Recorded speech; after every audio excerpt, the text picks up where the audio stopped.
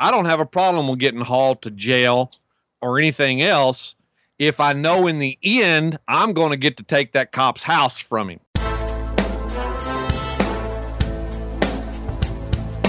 Welcome to Felony Friday, a presentation of the Lions of Liberty podcast. Here is your host, John Odermatt.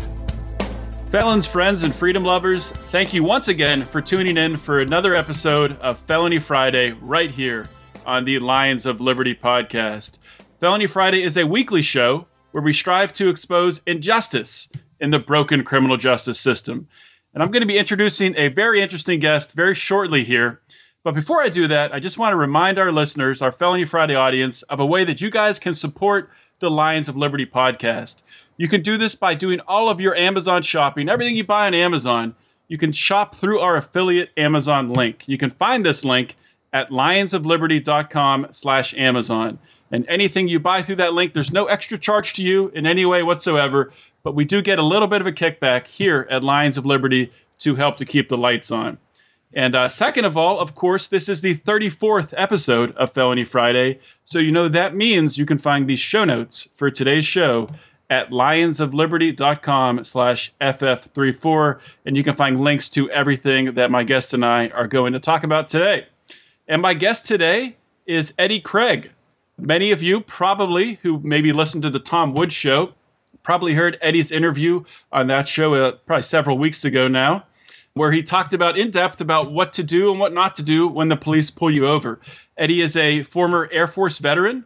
He's a former deputy sheriff and is now the co-host of Rule of Law Radio. Eddie, welcome to Felony Friday. Thank you for having me. Well, thank you for coming on the show. And this is a very important topic. And I know that I really enjoyed your conversation with Tom Woods. And I'm really looking forward to maybe asking some questions he didn't ask and getting a little bit different perspective on it, about the do's and don'ts of getting pulled over by police officers. But before we do that, on Felony Friday, what I like to do is I like our audience to get to know you a little bit better, to get to know the guest a little bit better, to know where you're coming from. So you're a former police officer. You're an Air Force veteran. So I guess, first of all, what got you started down that path of wanting to join the Air Force? Well, Air Force at the time was given a lot of good technical training and things that I needed to get into. I actually wanted to do computers as a career, which I wound up doing eventually anyway. But the Air Force seemed like a good place to get the training for that. But I never actually managed to get into that career field. It was sealed up by the time I got in there as far as they had the proper head count and weren't allowing anyone else in. So I had to take an alternative, which eventually transferred over into working on avionics and electronics on fighter aircraft. So how long did you serve in the Air Force? 14 years. 14 years. And then after you got out, was it a pretty quick transition to becoming a police officer? No, I actually got out and tried to start up a computer business, which in my small hometown was very difficult to do at that time because computers were not ubiquitous in homes yet. They were pretty much just business tools in that day. What time frame was this? This was in the late 80s.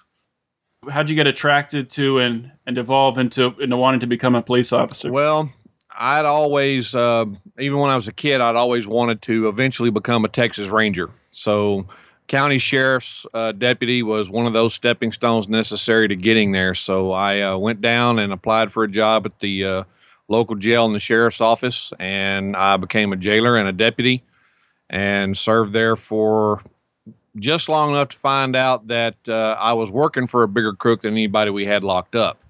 And why is that? He was not exactly what you'd call above board on the things that he did, the way he did things, how he did things. He was just one of those people that really should never have been allowed in a public office, but he was due to an old boys club.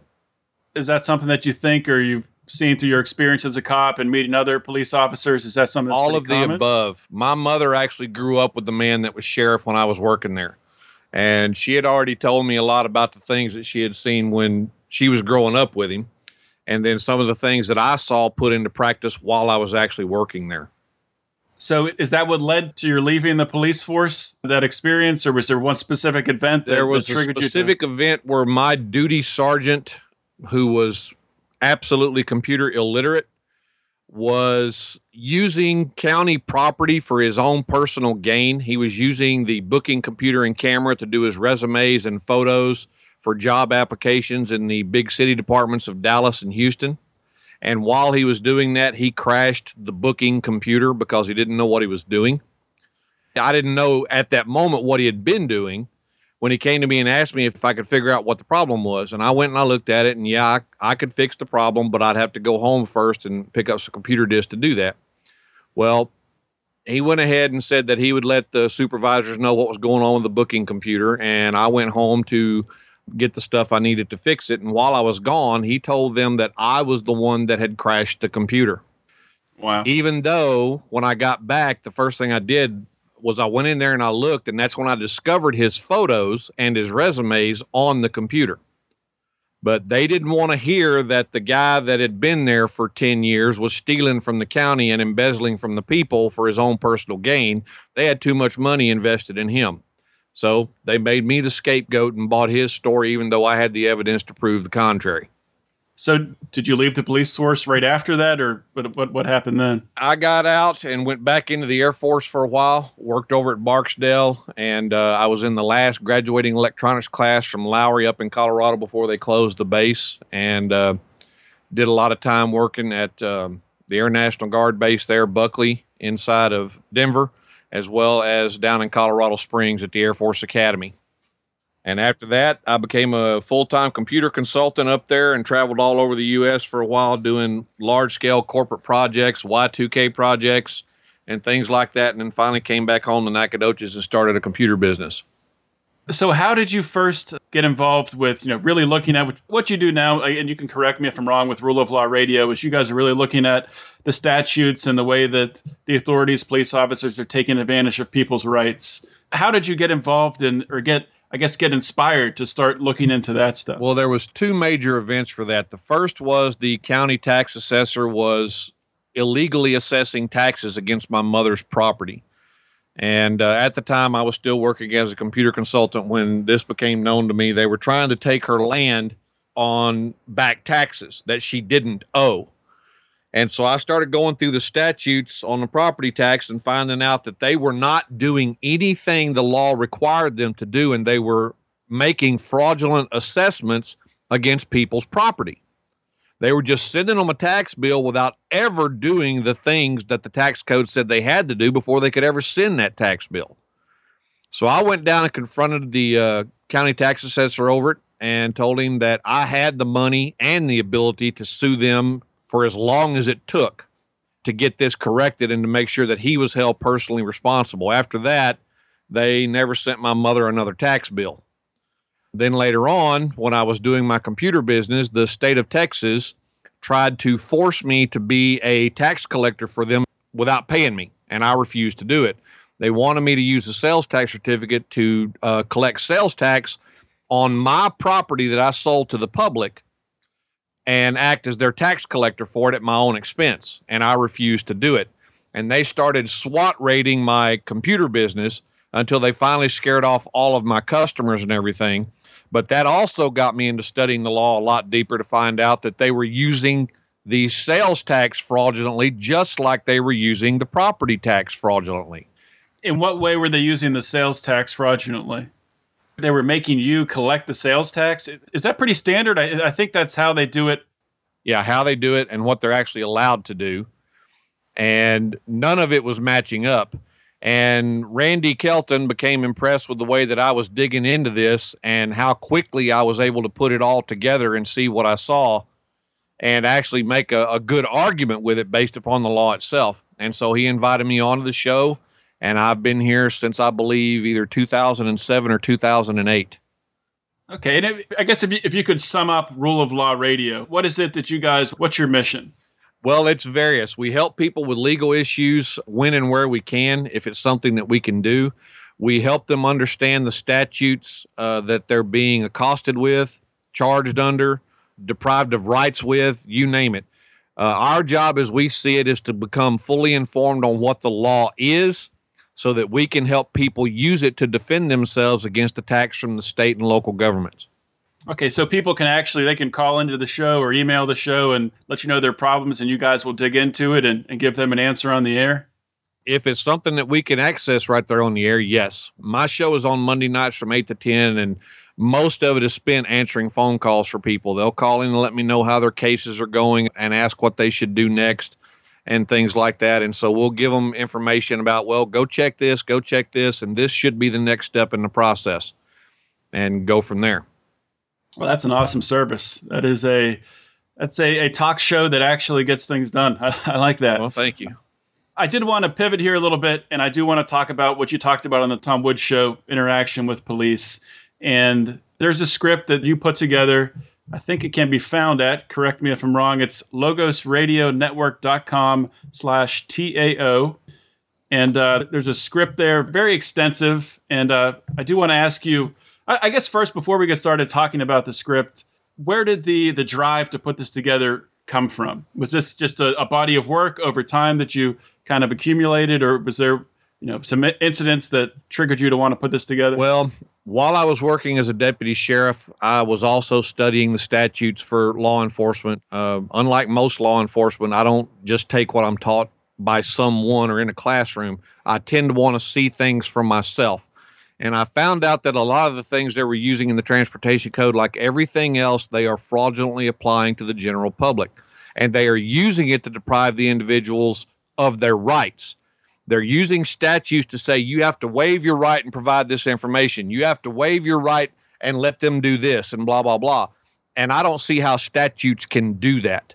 So the script is an embodiment of Supreme Court case law, United States Supreme Court case law, on individual rights. Even in cases where the state is demanding that you answer questions or produce documents, you have the right to remain silent if they can charge you with a crime for the information they get from you. And here in Texas, that's exactly how they treat these administrative statutes, as if they're crimes. And they use that to steal money from you and everything else. So the script is a collective works of case law interpretations on the right to remain silent, the right to demand legal counsel, and anything else before you answer questions or provide any information to the police or the government in general.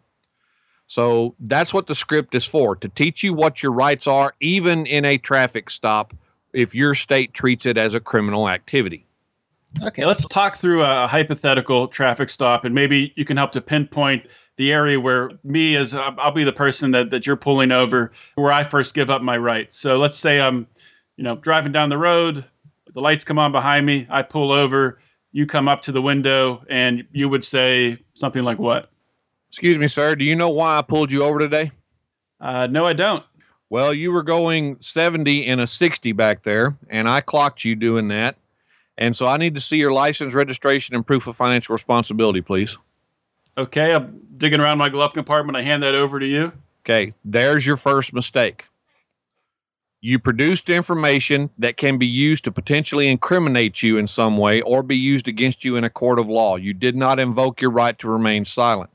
The proper response to the officer would have been, "Officer, can any of the information you're demanding from me be used against me in a court of law to potentially incriminate me in any way?"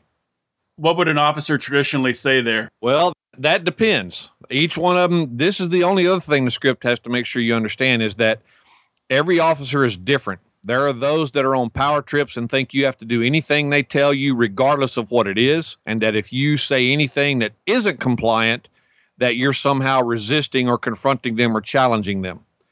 So it can vary. What should happen is, well, yes, sir, I can use that against you, but the statute says you have to produce it. Again, your proper response to that statement would be, "Officer, are you asserting that a statute can compel me to waive a fundamentally protected right to comply with your demand?" Everything about this statutory scheme is to get you to the point where you're willing to waive that right just to make things easier on yourself.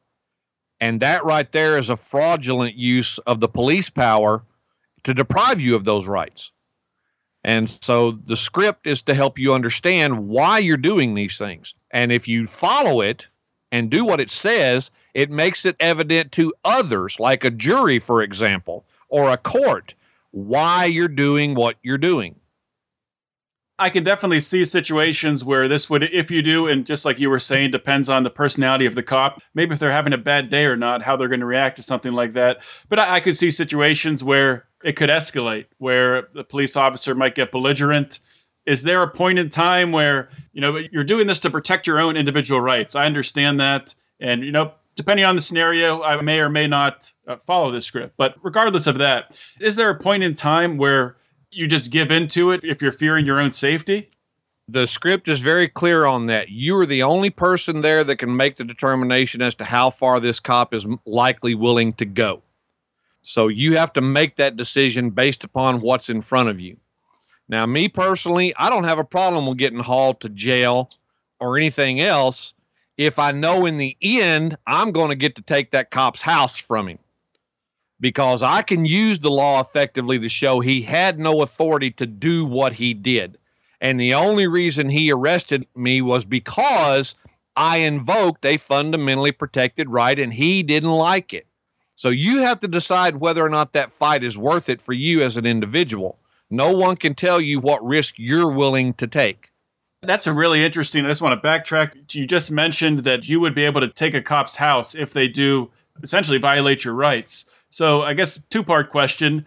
Have you seen that happen with people using the script where they're able to, sue police officers for violating their rights? Oh, absolutely. Here in Texas, there is tons of case law on the books. For instance, when a police officer arrests you on a traffic infraction here in Texas, by law, it is mandatory that he take you immediately before a magistrate. They are not allowed to take you to a jail cell here for a traffic stop, but they do it all the time.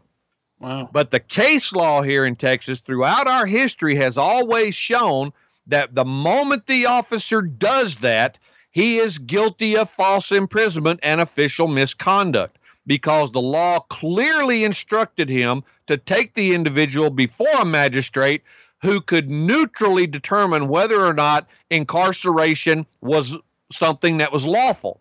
The officer has no power to make that determination, not in any state. They're the accuser. How does it look when both the accuser can also determine whether or not you should go to jail? That's exactly why they're required to take you before a magistrate who can examine the facts independently and make a determination legally as to whether or not a commitment order is required to put you in jail, or they have to release you on a PR bond or whatever.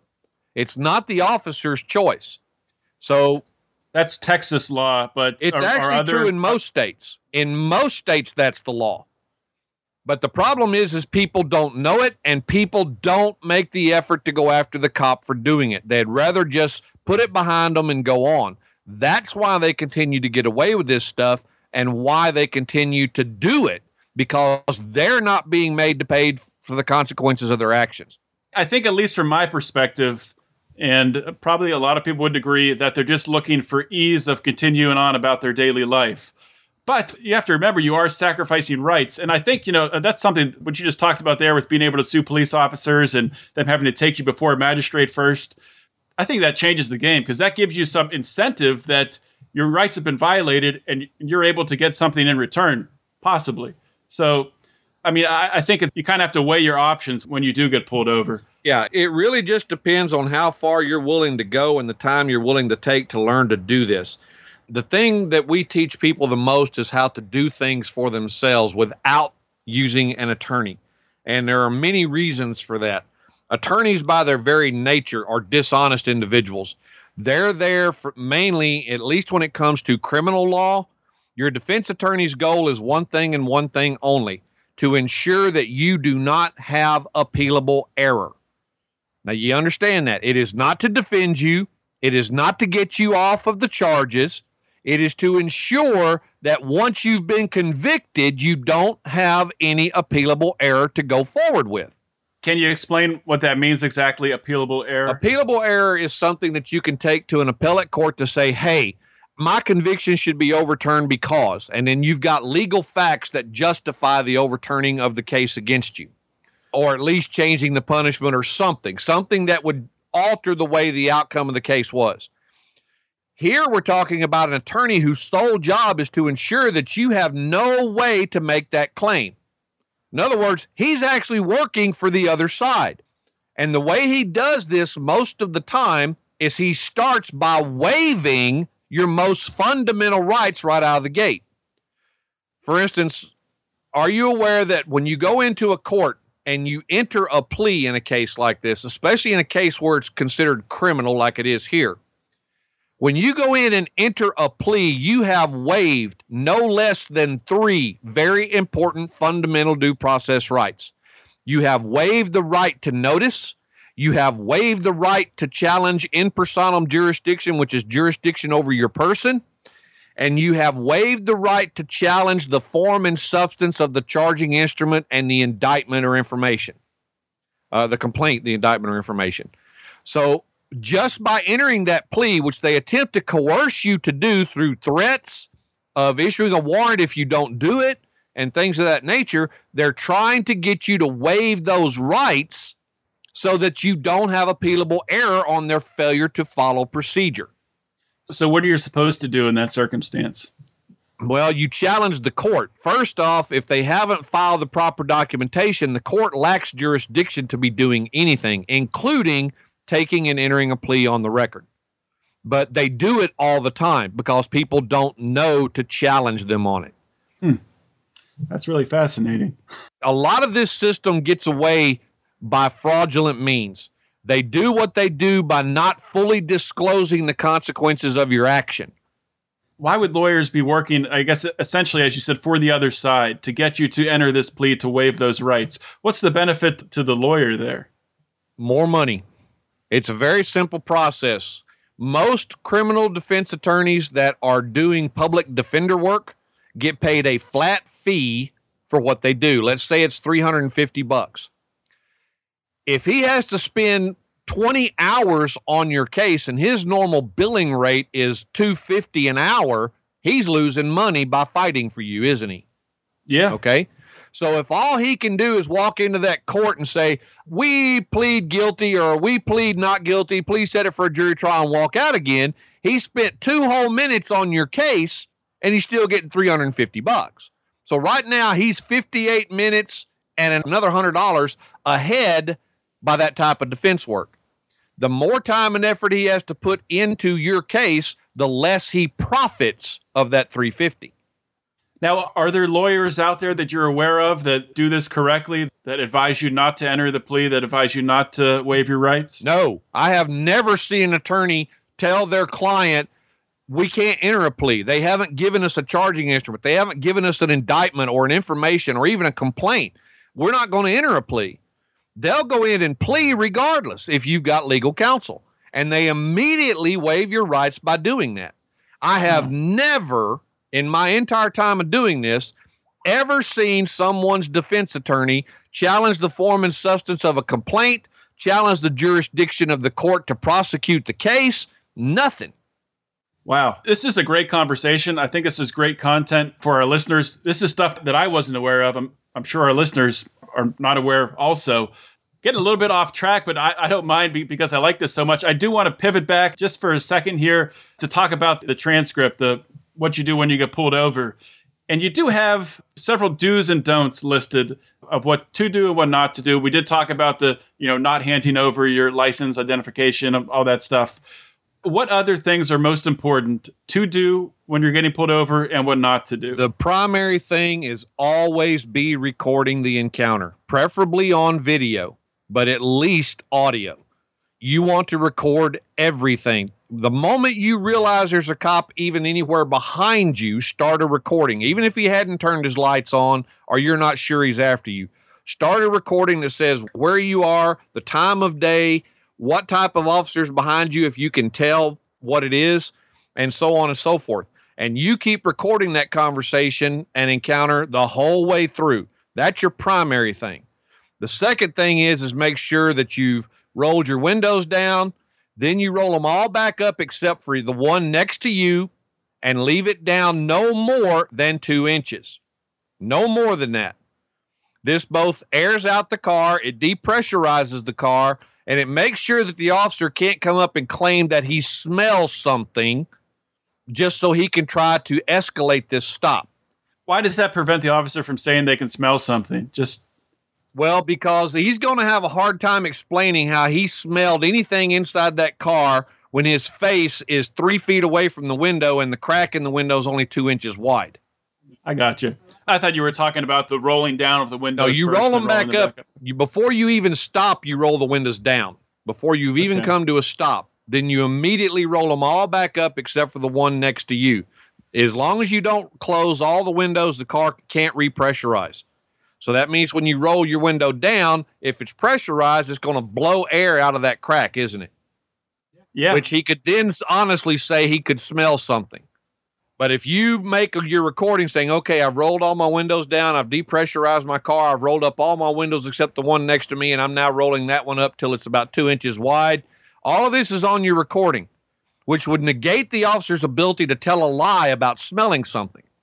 Yeah, it's definitely a good point. One thing I did want to ask you about, and this has been in the news recently with police shootings up in Minnesota with a guy who had a concealed weapon, I think was carrying it legally.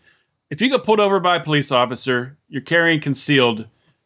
Police officers were telling you, I just saw a spot on the news where police officers were saying the first thing you do if you're carrying concealed is, keep your hands on the steering wheel and tell them that you're carrying a firearm and you have a license. Is that what you should do if you do get pulled over and you are concealed carrying? Well, if you accepted the license, you accepted the terms of the license, which means you have to do that. I, for one, don't use a license to do something I have every right to do anyway. I mean, can you expand on that a little bit? The Second Amendment is our right to carry permit. No matter what the government tries to tell you, that is a fundamental right to self-preservation, whether you're in public or private. That's why open constitutional carry should be in every state, as well as concealed constitutional carry. Here in Texas, we also have a law on the books that when you're traveling in your car, it is perfectly legal to have guns in the car with you. Always has been. So you're not required to tell the cop, unless you're actually carrying it on your person with a license, that you're concealed anything, because it's none of their business. All you're doing there is giving them a way to prolong the stop. The more information you give them, the more they can use to fish, and that's just the way they do it. The thing you have to understand about every traffic stop is this. The officer's goal, no matter what the reason he pulled you over, is to attempt to escalate that stop from a traffic stop to either a DUI or a drug bust. That is exactly why he asked you the questions he asked you. Where you been? Where you going? You had anything to drink? You got anything in the car I should know about? You want to admit to me for? Am I going to have to call a dog? Are you willing to talk to me? Blah, blah, blah. All of this is an effort to escalate that from a mere traffic stop to something much more serious. He's after a career improvement, no matter what it does to your life. Is that something that you know from experience? Is that something that is taught at like police academies, or is this? Oh, absolutely. They're taught exactly how to start questioning an individual. And if they get certain keywords out of this individual, like, yeah, I've had something to drink. Oh, really? Okay. Well, how many? I had 4. Well, what were they? Iced teas. Thank you very much.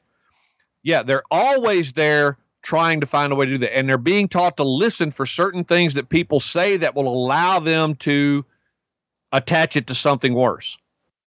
Yeah. So how should you respond if the officer does say, when they come up to your window, say you even do it properly, you air your car out, you just have it open that 2 inches. If they do say, I smell marijuana coming out of your car, and you haven't been, smoking marijuana or anything, what's the proper response there? Officer, that is a bald-faced lie. Are you attempting to escalate this to a drug bust or a DUI by making false statements into the record and false allegations against me? And then the officer says, no, I smell marijuana. Get out of the car. Or I don't know what they'll say next. Officer, call a supervisor. I believe you're attempting to fabricate probable cause to conduct an illegal search. And then you just stick to that line until they stay in that car, you stick to that line. Officer, call a supervisor. Officer, I demand the right to call my legal counsel. See, that's the other thing they don't bother to tell you is you have the right to counsel anytime you've encountered the police. Anytime. And you don't have to say a word to these guys. That's why these idiotic orders of, I want you to roll the window all the way down, I can't hear you. You're not required to even talk to them. So it doesn't matter if they can hear you. but they can hear you just fine through that 2-inch crack, regardless of what they say. And what they're trying to do is get it where they can plausibly say, I smell something. Yeah. I think from my perspective, the biggest thing with this script, the biggest thing with your advice on proper interaction with police, and you talk about this in the script, it's something that should be memorized. It's something you should know where to jump to in the script, how to respond. It's not something you want to be, really, reading off and referencing right there when you're talking with the police officer. So from my perspective, I think the biggest thing is just memorizing this and just having the confidence that knowing what you're saying is right. You're not doing anything wrong by not giving in to their demands. I would advise my listeners, first of all, to read the script and to learn it. And can you tell them where they can find it? Yeah, again, the website you mentioned, the logosradionetwork.com/TAO is where the script can be downloaded. And yeah, the script, the parts you actually have to memorize is actually very small out of the entire thing. The script, I believe, is 7 pages long. You don't have to memorize all 7 pages. You just have to memorize the parts that you actually have to say. The rest of that is information describing why you're doing what you're doing, what to look for, what to listen for, what to do, what not to do. Okay, but as far as the speaking parts, they're actually pretty minimal. Just some of them can be lengthy because you're trying to cover the bases on invoking your rights, demanding your rights, and protecting your rights. And that's the one thing you have to remember at any encounter with police. Invoke, demand, protect. The moment you fail to do that is the moment your rights are gone, and you cannot get them back later. Eddie, thank you so much for coming on the show. Can you share with the Felony Friday audience where they can find Rule of Law Radio, where they can find out more about any other stuff that you're working on, or how to contact you on social media? Absolutely. I have a legal blog, which is taooflaw, TAOOFLAW.wordpress.com. You can also go to ruleoflawradio.com or logosradionetwork.com and listen to our radio archives as well as our actual live shows. My show is live on Monday nights from 8 to 10 p.m. Central Standard Time. And all the information on how to contact us. I also have a Facebook account, which is Tao Law, TAO space LAUW. And I post events on there for the show as well as for my Sunday class at Brave New Books here in Austin, where I teach people legal due process and how to go to court and fight for themselves. Well, thank you so much for all that you do, Eddie. I really do appreciate you coming on Felony Friday and sharing this very important content. Yes, sir. Thank you for having me. Thank you to the Felony Friday audience once again for listening today. I really do appreciate it. I'm just going to go out on a limb here and just assume that you guys probably learned as much from Eddie Craig as I did. What a knowledgeable and extremely passionate guest. I mean, the passion was just overwhelming, and I loved every second of it. This is an episode that I'm pretty sure I'm going to be listening back to a couple times. There's so much great content, and the different ways he sets up the scenarios and talks about the proper way to respond, I think is just so, so valuable. I think I'll definitely be taking the time to learn and to memorize Eddie's script. And for me, hopefully I don't have to use it. And I'm not sure if I would use it in all circumstances. In fact, I can probably say with confidence that I wouldn't. If I'm driving along with my wife and daughter in their car, I'm probably just going to hand over my license and registration, try to de-escalate that situation. I don't want to make it scary for my daughter or make it any worse than it could be. But if I'm driving along alone, this will probably be something that I would use to defend my rights. And I think the most important thing with Eddie's script is to learn it, know the ins and outs of it, and to have the confidence to be able to use it. I want to know the proper things to say in order to defend my rights to the fullest extent. And that's what Eddie's all about, and that's why I was so happy to get him to be able to come on the show today. And as you guys know, the goal of this show is to shine a light on injustice in the criminal justice system. And the reason I wanted to have Eddie on, I feel like a big part of that is being able to identify when your rights are being violated in the first place. A lot of the times we just give up our rights every day, and we don't know it, and we're not aware of it. So a big part of it is just knowing that awareness, and I think Eddie does an incredible job of shining a light on those aspects where we are just ceding our rights and just giving them up. So guys, if you did enjoy this show, the best way that we can grow this show, and we do want to grow this show. We want it to be bigger, we want it to be better, and we want to expand it someday. So maybe it'll be 4 shows or 5 shows. And so if you like what you're hearing, please help us to expand the show by sharing it. And if you aren't already following us on Facebook or Twitter, please go ahead and do that. Follow on Twitter, like on Facebook. You can find us just by searching on those sites, search Lions of Liberty, and follow us, and then share it with your networks, please. I'm sure if you found this valuable, there's people in your network also who will find this information very valuable as well. And also, we do have a private Facebook group that is really growing, and we have a lot of great conversations going on there every single day. So please, I encourage you, if you want to join the conversation, to check that out. You can join the private Facebook group by searching Lions of Liberty Forum on Facebook. Click join, and we'll get you approved as quick as we can. It does help us, though, to expedite that a little bit if we see that you got some Liberty postings on your wall, or you do have some mutual friends in the Liberty movement. So that would make it easier. You might get approved a little bit faster. So think about that. We do have 3 shows per week here at Lions of Liberty for those of you that are new to Lions of Liberty podcast. Every Monday, Wednesday, and Friday with Felony Friday, which is what you're listening to right now. So you don't want to miss a single one of these shows. You don't want to miss a Mr. Johnson's Liberty Hood, which is our newest show, hosted by Brian McWilliams. He has 4 or 5 episodes out now. He's doing an excellent job of breaking down the Gary Johnson, Bill Weld Libertarian presidential campaign and grading it for the good and the bad, the Johnson and the Johnsoff. So be sure to check in. And Brian is a very funny guy. He does some comedy in his free time. So it's a very entertaining show. I love it. So please check it out. Also, Mark Clare. Mark Clare started the Lions of Liberty podcast. He's been tearing it up for going almost 3 years now. Recently, he's had on an awesome guest, and I just want to promote this again to anyone who has not listened to Mark Clare's 2-part interview with Thaddeus Russell. These were episodes 236 and 237. I encourage you to, as soon as this podcast stops, if you haven't heard it yet, go back and listen to 236, 237. Check it out. You will not regret it. It's just awesome content. So please, I really want to encourage you to check that out.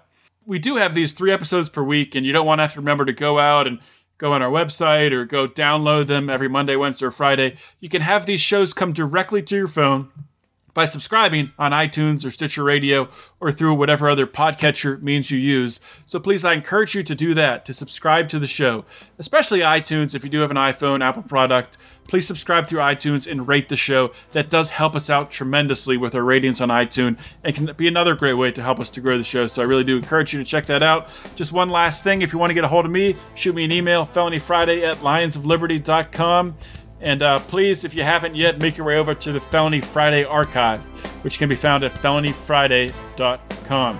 As always, thank you for listening. This is John Odermatt signing off. Always remember to keep your head up and the fires of liberty burning.